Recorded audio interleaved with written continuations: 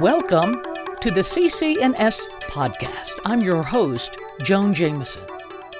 This is a weekly update on the latest nuclear safety issues.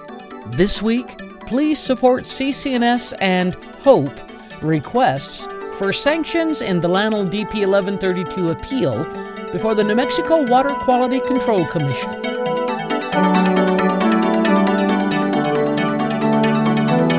CCNS and Honor Our Pueblo Existence, HOPE, request your support of our request for sanctions in the appeal of the groundwater discharge permit DP 1132 issued to Los Alamos National Laboratory for operation of the radioactive liquid waste treatment facility.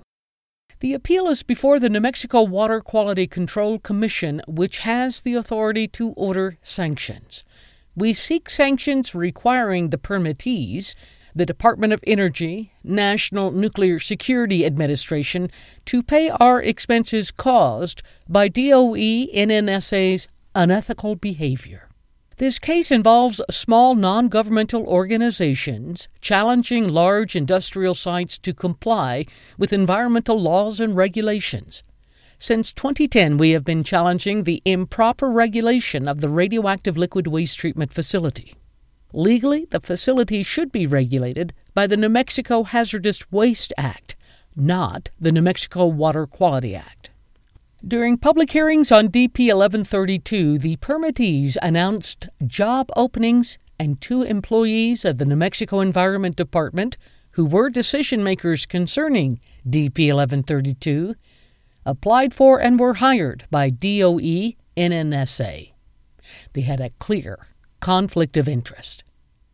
The first time in the summer of 2018, the hearing officer at a public hearing rejected the application of the Hazardous Waste Act while she was actively pursuing employment with DOE NNSA, which ultimately hired her. CCNS and HOPE incurred legal and other expenses during and after the permit hearing to right the wrong. The second violation occurred this summer during our DP 1132 appeal to the Water Quality Control Commission. The commission chair pursued a job with DOE NNSA and at the same time allowed the unlawful permit DP 1132 to be effective indefinitely and postponed the appeal. It was another clear conflict of interest. She is now working for NNSA. During our years-long effort to right the wrongs, CCNS and HOPE incurred costs and legal expenses pursuing the appeal of DP 1132. The Water Quality Control Commission meets virtually on Tuesday, January 10, 2023.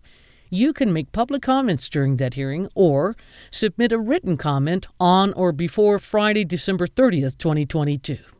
Joni Ahrens, a CCNS co-founder and executive director, requests that you support our request for sanctions by submitting a written public comment or make a comment during the January 10th Commission meeting.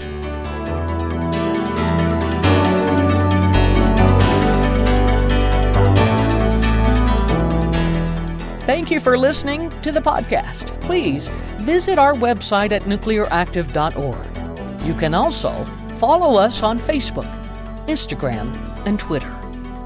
Your support is greatly appreciated. Tune in next week for a new podcast.